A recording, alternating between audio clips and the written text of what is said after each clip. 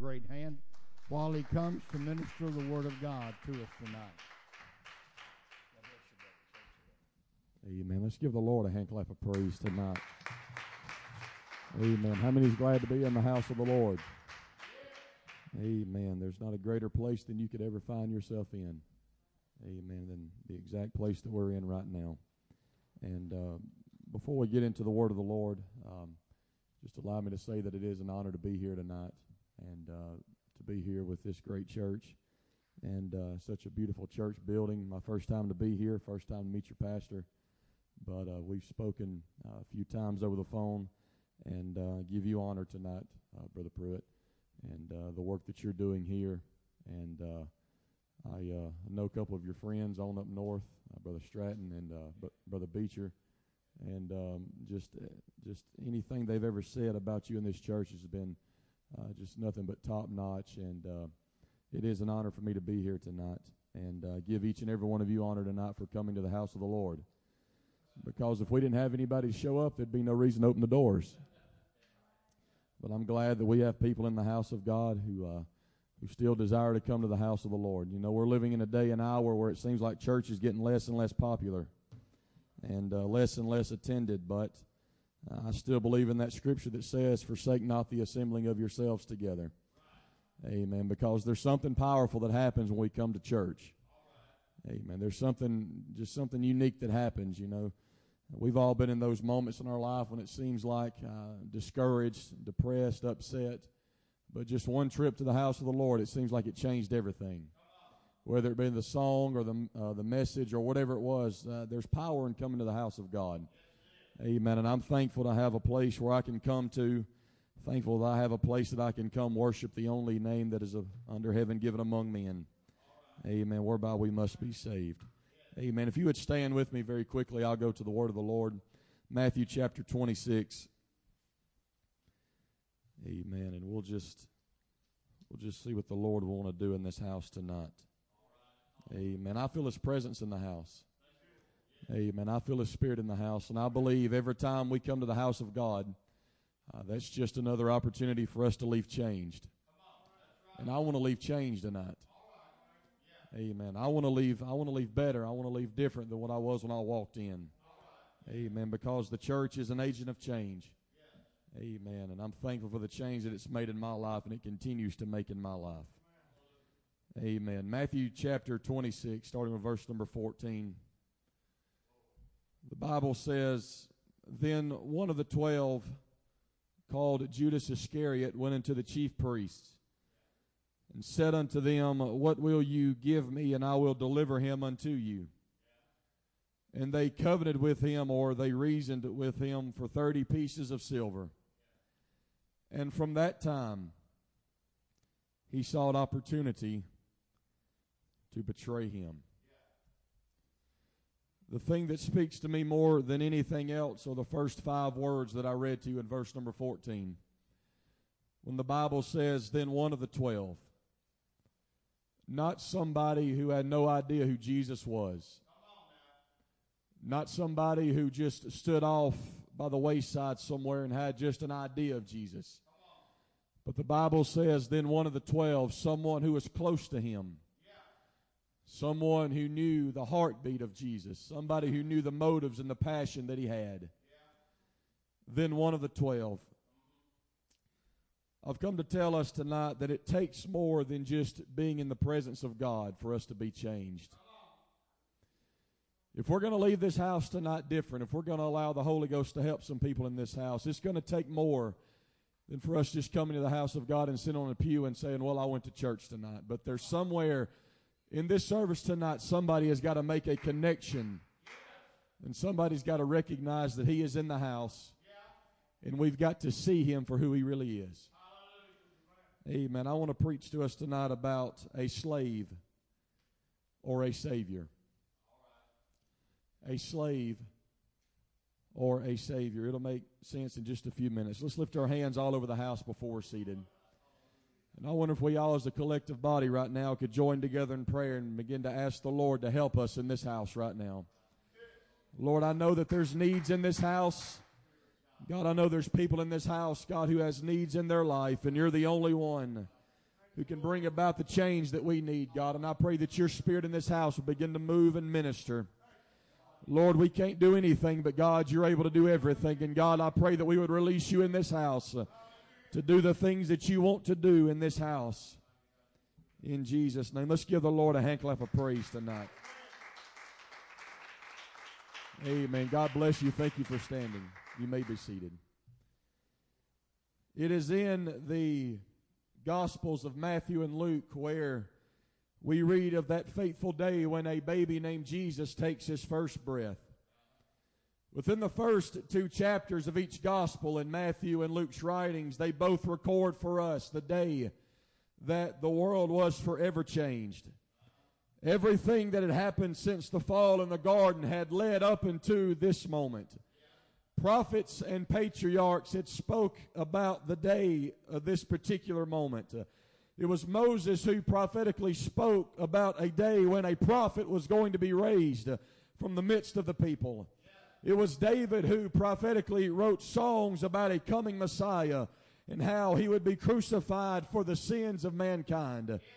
It was Isaiah who stepped into a prophetic vein at times, and throughout his book he made mention of how this coming Messiah would be born of a virgin, how he would be disfigured for our healing, and how he would shed his blood for our sins. It was the prophet Micah who spoke to Jerusalem and told them that their city would be, in fact, the birthplace of this Messiah.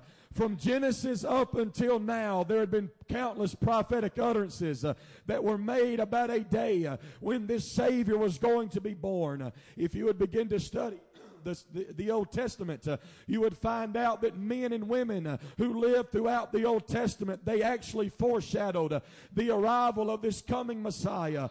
From Joseph delivering his people to Jonah spending 3 days and nights in the belly of a fish. The Old Testament is full of types and shadows depicting the day when Jesus was going to be born. And in Matthew and Luke's writings, we read the moment when all of this comes together, when the angel says, "For unto you is born this day in the city of David a Savior, which is Christ the Lord." Now, you bear with me tonight. I've preached 22 times within the past 30 days, so my voice may be just a little weak. So if you can help me up there, sound man, just do the best you can do. The angels speak that day and says, this is the fulfillment of every prophecy that has ever been spoken. Could you imagine with me tonight the excitement that they must have felt because this Savior had finally made his arrival.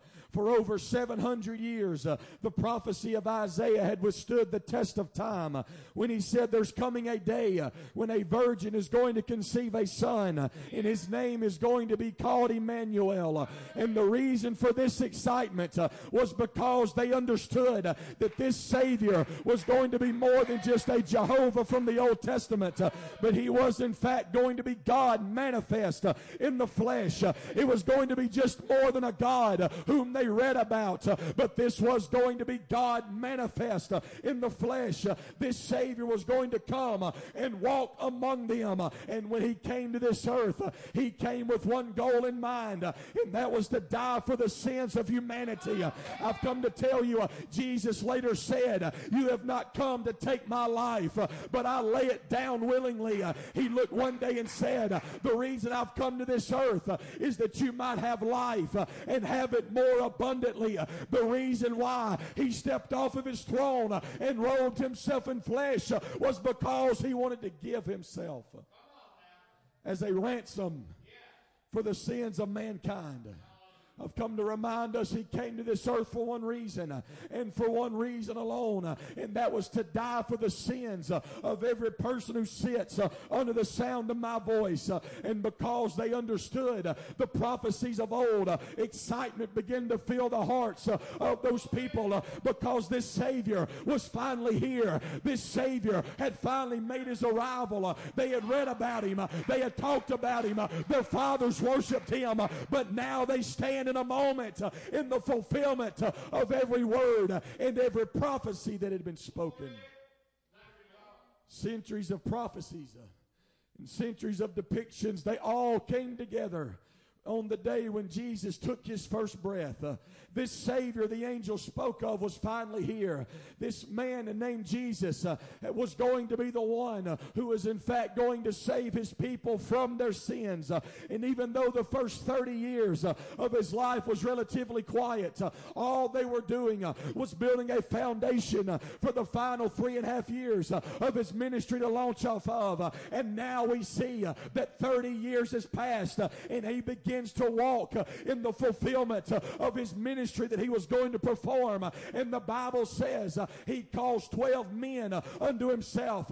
He calls 12 disciples, 12 men who walked away from everything they loved, men that walked away from their livelihood, they walked away from their jobs, they walked away from their homes, they walked away from their daily routine of life, because I've come to remind us, if you're truly going to be a follower of him, there's always going to be things that you've got to leave in your past.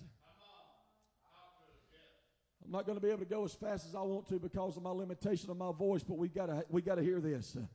The Bible even goes so far to tell us that after he calls these 12 men into himself, the Bible says he imparts to them the power against unclean spirits. He gives them power to heal all manner of sickness and disease. And for the next 3.5 years, these men spend every waking moment with Jesus. For 42 months of their life, from the time the sun came up to the time the sun went down, they walked hand in hand with Jesus. In fact, there's times when we can read about when Jesus would call them together and he would begin to impart unto them the things pertaining to the kingdom, month after month, year after year, day after day, week after week. These 12 men were almost inseparable, because when you saw Jesus, you saw the 12 disciples. When you saw the 12 disciples, you saw Jesus. And if anybody knew the heartbeat that Jesus had, those 12 men did. And if anybody knew about the love that Jesus had, those 12 men did. If anybody knew that he had come to be the Savior of the world, those 12 men did, because nobody knew him better than those 12 disciples. Not a person, no one else. No one knew his thoughts or his actions better than they did, because they were the ones that were with him continually. They were continually in the presence of Jesus. They were in continually the presence of God manifested in the flesh. I've come to remind us that Peter and Andrew knew him. James and John knew him. Philip and Bartholomew knew him. Thomas and Matthew and Thaddeus and Simon knew him. I've come to remind everybody that Judas knew who Jesus was. So many times we always focus on the other 11 disciples, but the fact is, Judas knew just as much about Jesus as those other 11 disciples did. We always try to throw Judas off to the wayside somewhere and say, well, he followed from a distance. But I've come to tell you, he received the same power and he received the same authority as the other 11 disciples did. He had the authority to lay hands on the sick. He had authority to cast out devils. I would go so far as to say that Judas probably laid his hands on somebody and somebody was healed. He probably at one point in his ministry, he cast out devils. He was there just along with the other 11. But we forget the fact is that Judas was there just as though the other 11 was. He was exposed to the same power and the same authority. He saw Jesus perform miracle after miracle. He saw him turn water into wine. He saw him raise the dead. He saw him calm the sea. He saw a man that was possessed with a devil be sitting and clothed in his right mind. He watched as a woman with an issue of blood who had it for 12 years, how she was instantly made whole the moment she touched the hem of his garment. Judas, I've come to talk about you tonight because you were the one that was there along with the other 11 when he gave the authority to preach and heal. He was there along with the other 11 when Jesus began to pour into them the things pertaining to the kingdom. Judas stood there that day when Jesus looked at the scribes and Pharisees and said, before Moses was, I am that I am. I could take you down every road that Judas walked in every moment that he had with the Savior. But the sad fact is The only thing we remember about Judas is found in Matthew's gospel when it tells us that he sold out Jesus for 30 pieces of silver. The fact is, as I begin to read that text, there's no doubt probably almost everybody in this house automatically went to the end result of Judas. Automatically, everybody probably in this house, when you hear of Judas, you automatically think of him selling out Jesus for 30 pieces of silver and all of a sudden throwing the money down and hanging himself. But I've come to tell you, Judas was there hand in hand with Jesus, just like the other 11 disciples were. We don't remember that he was there during the miracles. We don't remember that he was there for 3.5 years. But the only thing we remember is that horrible and horrific picture that Luke paints for us when we see Judas swinging lifelessly from a rope and being disemboweled because the rope broke. He sold him for 30 pieces of silver. The Bible says that they covenanted with him or they reasoned with him. There's not a doubt in my mind, Pastor, that they did not start out higher than just 30 pieces of silver, because they reasoned with him. They talked Judas down. They probably started out at 100 pieces of silver, Judas did, but they began to talk him down. They got to 75 and they said that's too much. They got to 30 pieces of silver and Judas scratched his head, understanding the weight of the decision he was about to make, and he said, I'll sell him out for 30 pieces of silver. In fact, to understand the weight of the decision that Judas made that day, you would have to backtrack all the way to the Old Testament to understand that the only thing that 30 pieces of silver would bring you in those days was nothing more than just a common slave.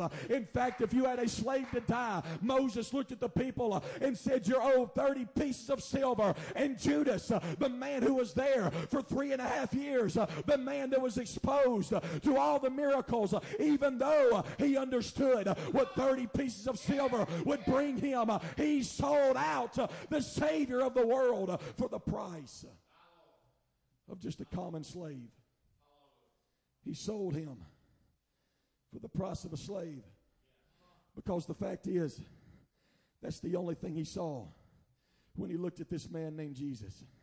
To further my point tonight and to get us to understand what I'm preaching, when you begin to read the Word of God, you'll find out that Judas was the only one out of the 12 disciples who never referred to Jesus as his Lord or his Savior. He never referred to him as his master, because he never saw him in that manner. When the disciples began to gather around Jesus at the Last Supper, and all of a sudden Jesus said, there's one among us who will betray me this night.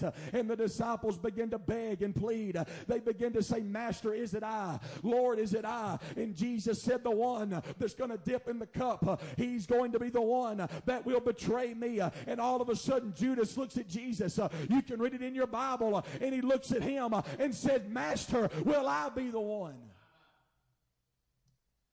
And that seems contradictory to what I just told you.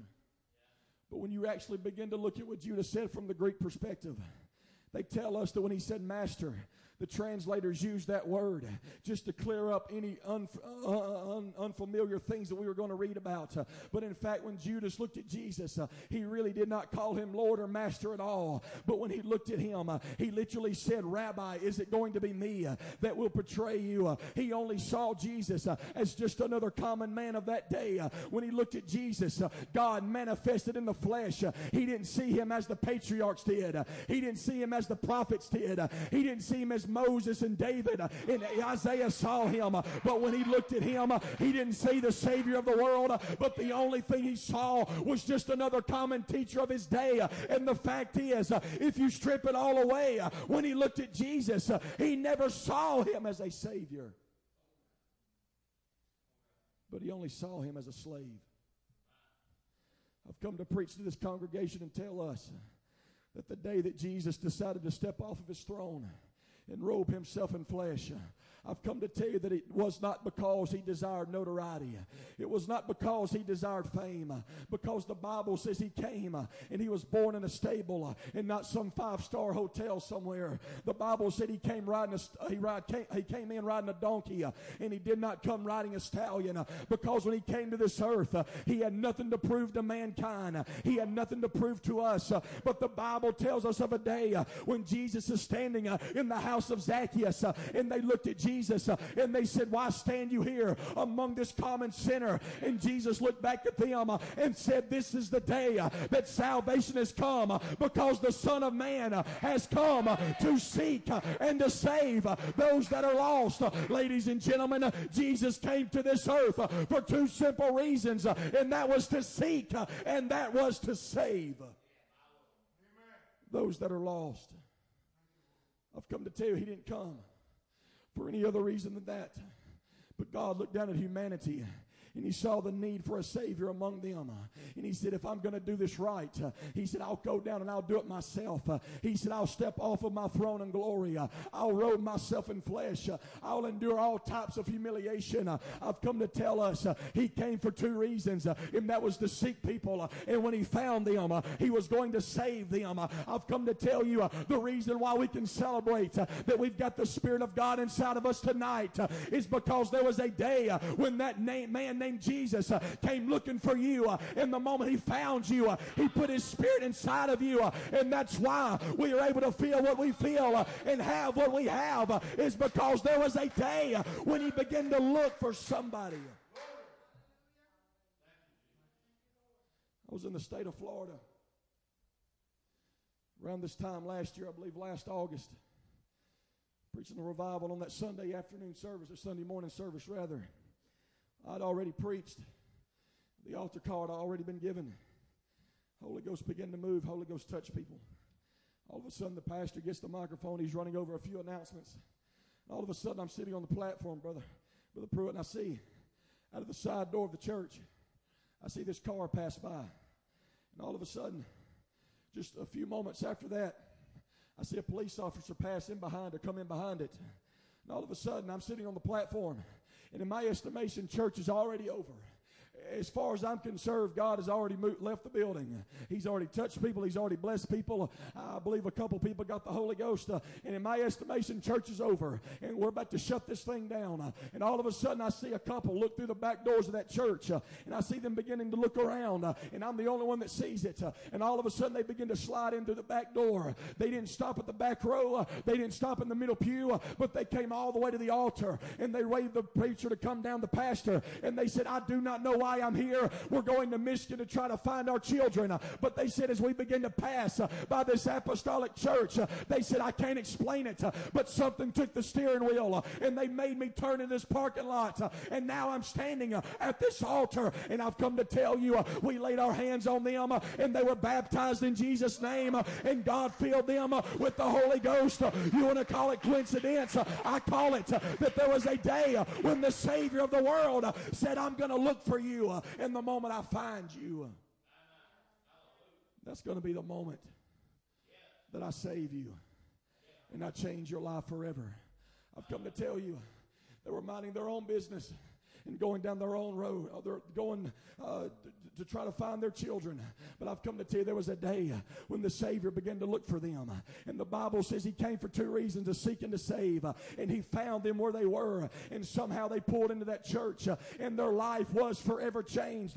I've come to tell you, regardless of where we were, regardless of where we come from, regardless of our past and our background, there was a day that Jesus came looking for us. And I'm so thankful and I'm so glad that I allowed him to find me and put his Spirit inside of me. I would tell you that it was David who began to write and remind us that our God is our refuge and he is our Savior. It was Isaiah who looked back at Israel's cry from Egypt, and he said, because of their oppression, God sent them a Savior and a great one who delivered them. Timothy tells us that he is the Savior of all men, but I like how Titus puts it, because Titus sums it all up when he writes and tells us that he is the Savior in all things. I've come to remind everybody in this house that regardless of what you need in this house tonight, he's the Savior in all things. If you need a saving from your past, he can save you tonight. If you need saving in your body, he can do it tonight, regardless of what the problem is, regardless of what the circumstance is. He is the Savior in all things.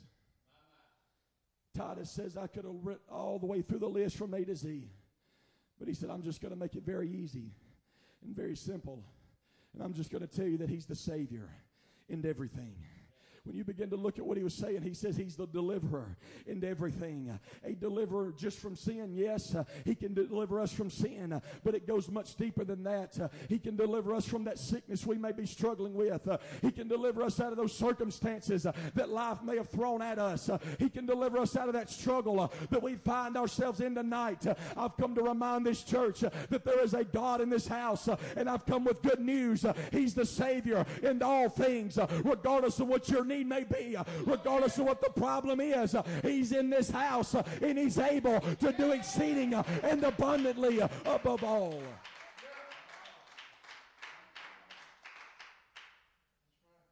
Some time ago, before I went full time, the month of March last year, I worked at Ashley Furniture in the warehouse for 6 years full time. The last 4 of those years, I was lead man over the whole warehouse. Come in contact with a lot of men that I work with. Gave many Bible studies to those men. Some came, some didn't. Some were baptized, some didn't come. Some come to church, received the Holy Ghost, and others didn't come. But I'll never forget one Sunday night, as I was working that night, all of a sudden one of my friends came up to me with tears rolling down his face. And he looked at me and he said, Adrian, I know you're a preacher. I know that you believe in God. I know you do all these things. But as he began to tell me the story, he began to shake uncontrollably with tears rolling down his face. He was almost sitting there, almost shaking without even being able to control himself. And as he gathered himself together just enough to tell me the story that he wanted to tell me, he began to share with me just a few months ago, or just a few months prior to that moment, how he had been 3 days without even saying one word to his brother. And he said, they may not mean much to you, but he said, me and my brother never went a day without talking. We never went a day without talking on the phone, either by a phone call or text message. He said we'd done everything together, but he said one weekend I went 3 days without hearing from him. And he said I walked into his house on a Sunday night trying to find out what the deal was. And as he sat there with tears rolling down his face, he said, I'll never forget what I found. He said, because I found my brother lifeless on a couch with a heroin needle stuck out of his arm. And he pointed his finger in my face. And he says, you've got to tell me, can the God that you serve get me out of what I've been in for months? One of the most real questions I ever had to answer, because he looked at me and he said, I just got to know. He said, is that God that you talk about and that God that you preach about, he said, can he take away the hurt that I felt for months? He said, because I've turned to everything that I can turn to. He said, I've turned to every drug. He said, I've put everything in my body just to try to bleed out the pain. He said, I've drank everything I could drink, and I pass out every night just trying to erase the pain. But he said, every morning I wake up, that hole is still in my heart.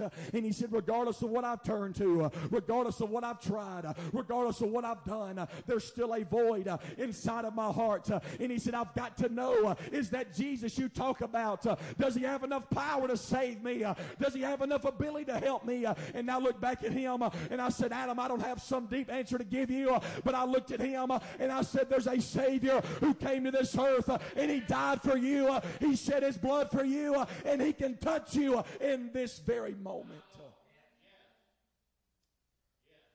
And we began to pray in that factory, and the Holy Ghost fell on him, and the Holy Ghost done a work in his life. Because I've come to tell us the reason he came was not for notoriety and fame, but he come to seek and to save those that were lost. And unbeknownst to us, he walked in that factory that night and he was looking for Adam because he saw the situation that Adam was in. And he said, there's no way out of this unless you turn it over to me. And he come looking for Adam that night.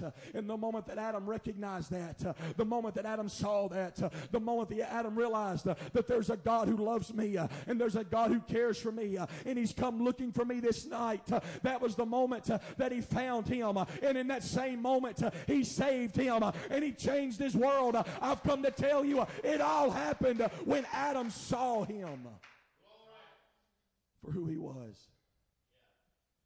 I've come to tell you that perception is everything when it comes to getting from God what you need. I've come to tell you, I made the statement before we ever started preaching, that being in his presence is not enough.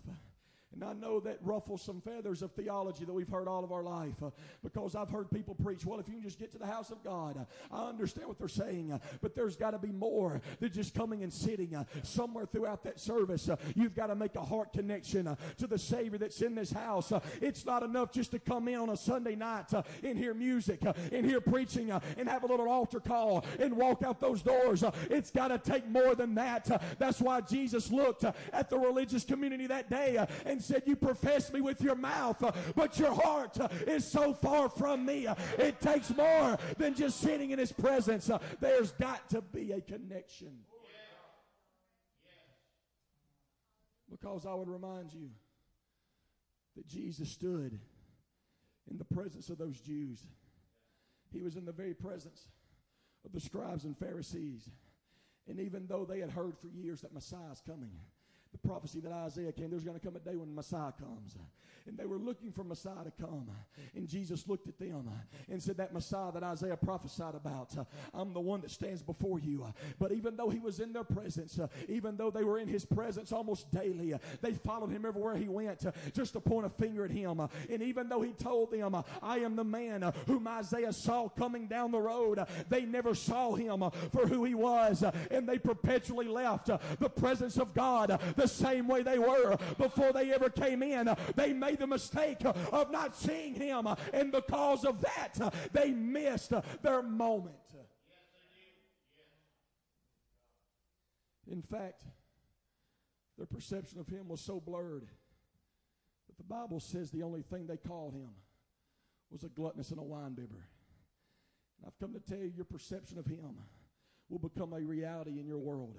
That's why it said to the Jews a stumbling block, because they could not fathom why in God's name, with the God that our fathers worship, why would he lower himself and walk among sinners? They did not understand why this God that was supposed to be so perfect, why would he come down and sup with sinners and walk with publicans and all those people? And all of a sudden Jesus one day got tired of that and he looked at them and he said, I'll tell you why I'm standing here. He said, they that are whole need not a physician, but they that are sick. He said, I have not come to call the righteous, but sinners to repentance. And even though he told them that, they perpetually left the presence of God the same way they were.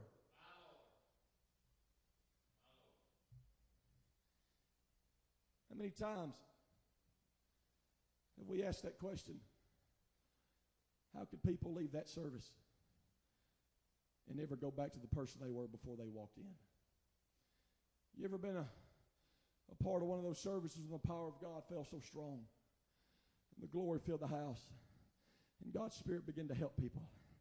And you could look at those services and you could scratch your head and say, there's no way people will ever be the same after that service. I've asked myself that question, how can people come into a church service and be in the presence of this mighty Savior only to leave the same way they were when they walked through those doors? I've come to tell you, how in the world can we have an altar call in just a few minutes? How in the world can there be people who will come to this altar and probably, no doubt in my mind, they are going to get exactly what God wants to give them? How can the power of God fall in our services? And there's always that group of people who connect what the preacher says, and they connect to the Spirit of God, and they get exactly what they need, and they walked out changed. But in the same service, in the same place, in the same presence, there's always going to be that other group of people who always leave the same way. I've come to tell you the difference between those who leave the same and those who leave changed is that somewhere in that service the people understand, I've got to see him as as being the one who has the answers to my problems. I've come to tell you it was the citizens of Nazareth that the Bible tells us they had the Savior of the world walking down their streets. And the Bible tells us that he left that city unable to touch but a few because of their unbelief. How in the world could the Savior of the world walk down the streets of that city, and Jesus has his hand stretched out ready to touch every person, ready to save every sinner, ready to heal every sickness? How in the world could God manifest in the flesh, walk among that city, and be ready to touch everybody in that city? Because if you understand anything about Nazareth, it was the slums of that day. It was the place where poverty had taken over. It was the place where prostitutes hung out. It was the place where the drunks hung out. It was so bad that when somebody heard Jesus of Nazareth, they said, can anything good come out of Nazareth? Because Nazareth was notorious for being a place where all the problems were. And the day came that Jesus said, I'm going to walk right down the middle of their problems. And he said, I'm going to extend my hands, and I'm going to be willing to save every person. I'm going to be willing to heal every person. But the Bible said because their perspective of him was wrong, they looked at him and they said, is this truly Jesus, the son of Joseph, the carpenter's son? Their perception of him was wrong. And the curse of Nazareth that day was that they only saw Jesus as the son of a carpenter and not the son of God. They only saw him as a common carpenter and not the uncommon Christ that was prophesied about. They only saw him as being merely mortal and not being the immortal God that Isaiah prophesied about. They only saw him as a man with flesh and blood, but they failed to realize that beyond that flesh and blood was a God inside of that body who is able to meet every need.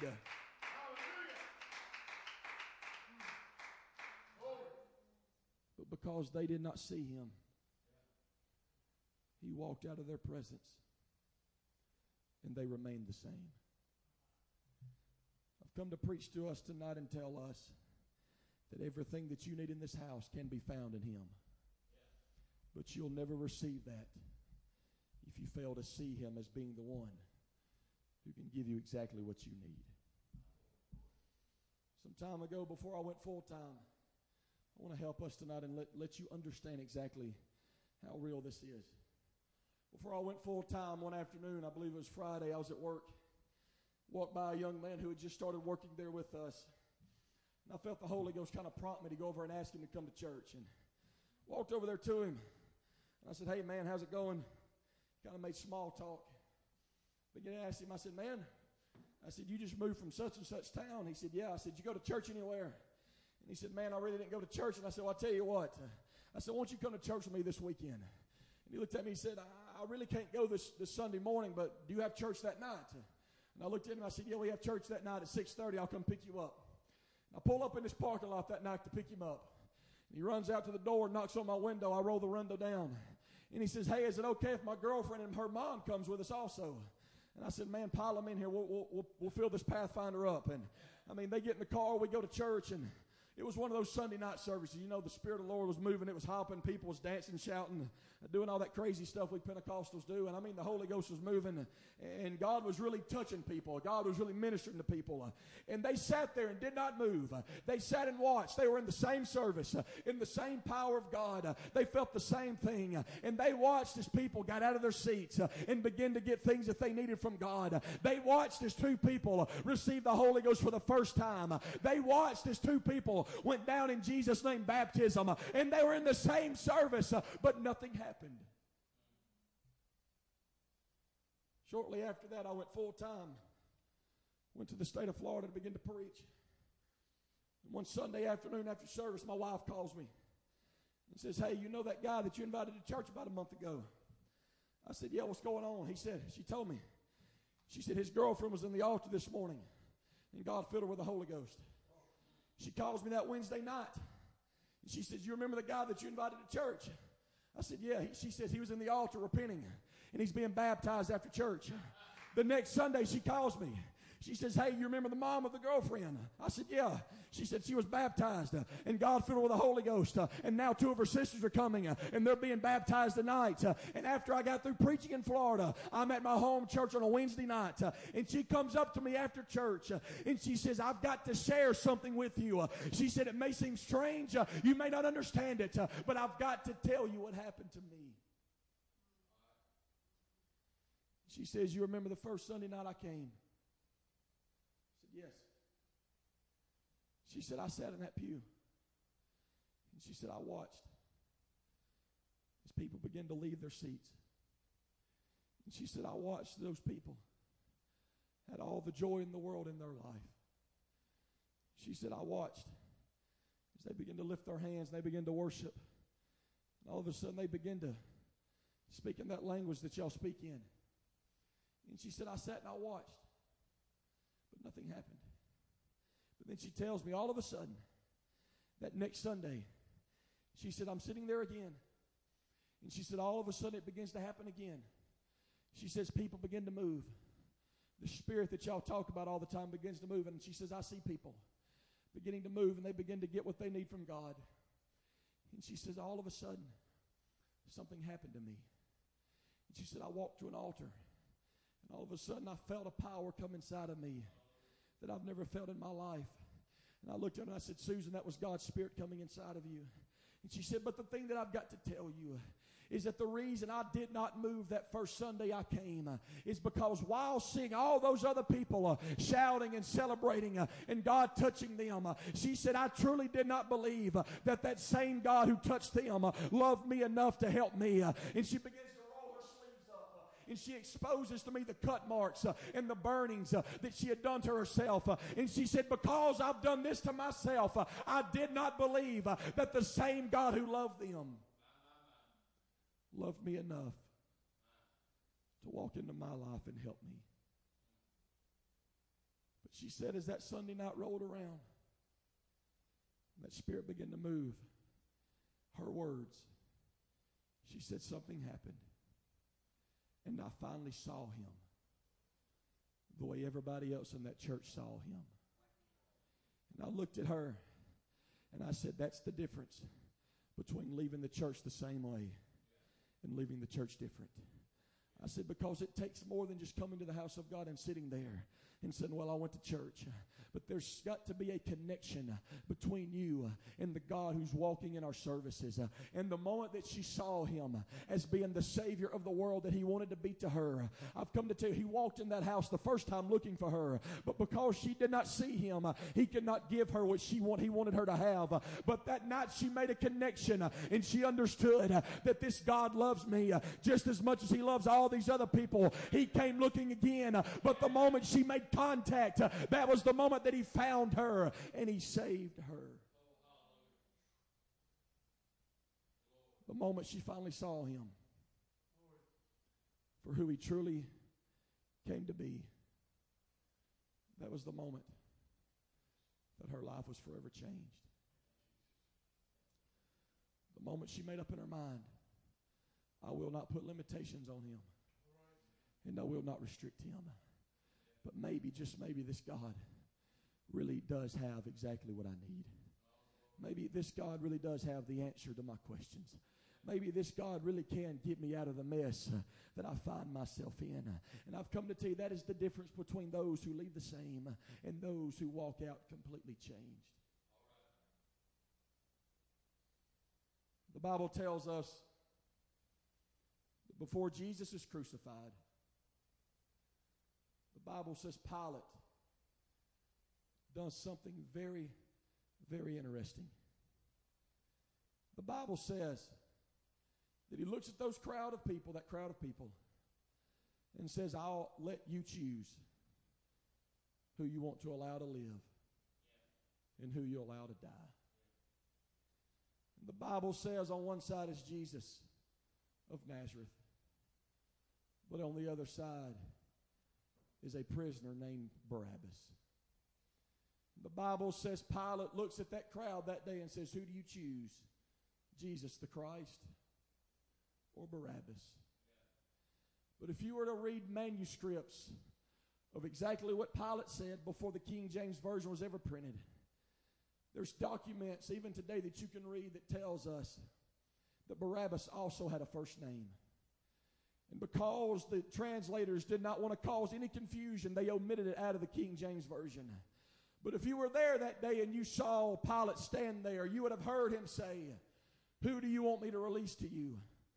Jesus the Christ or Jesus Barabbas?" Because Barabbas also had a first name, and it was Jesus also. And Pilate looked at those people that day and says, "Who do you want to allow to live in your life? Jesus the Savior or Barabbas the slave?"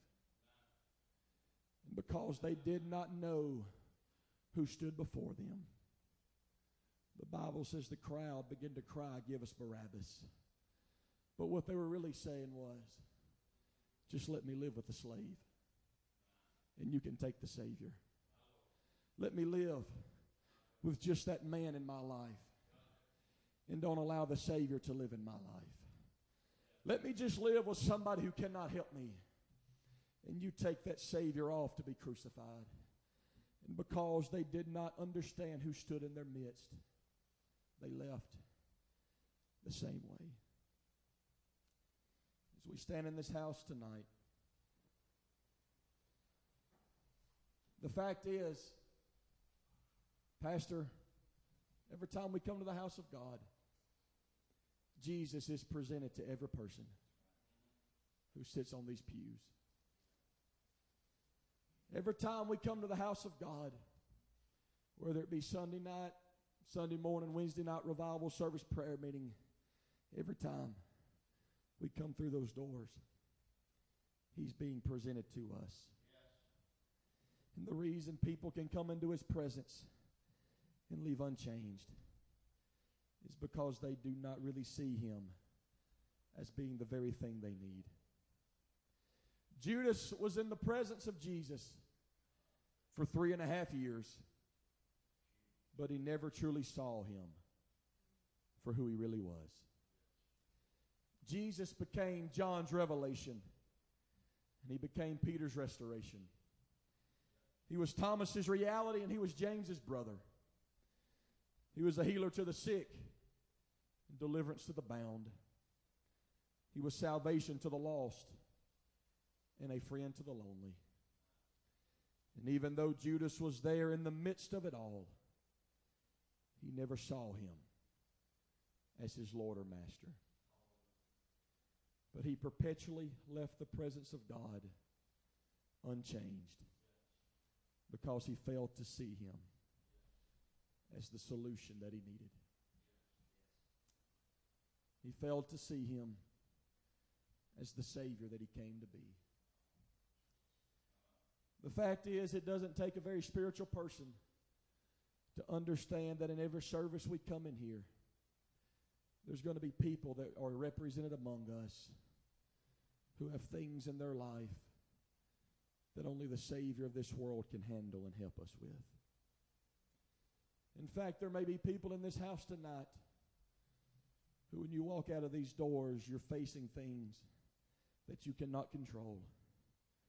In fact, there may be people in this house tonight needing a miracle in your body. You may be needing a healing in your mind. There may be people in this house with family problems and shattered homes. We don't know the extent of all the problems, but the fact is, there's not a person in this house who cannot lift a hand and say, "I don't have a need of some sort in my life." But I've come to tell you that there is a God in this house right now who has every answer to every problem. He has the breakthrough to that situation you're in. He has the healing in your body. He has the salvation for your soul. But you will never receive that unless you first understand that He really does have the answer. As we lift our hands all over the house, I really feel the Holy Ghost moving in this house. Come on, I ask you in this house, what do you see Him as?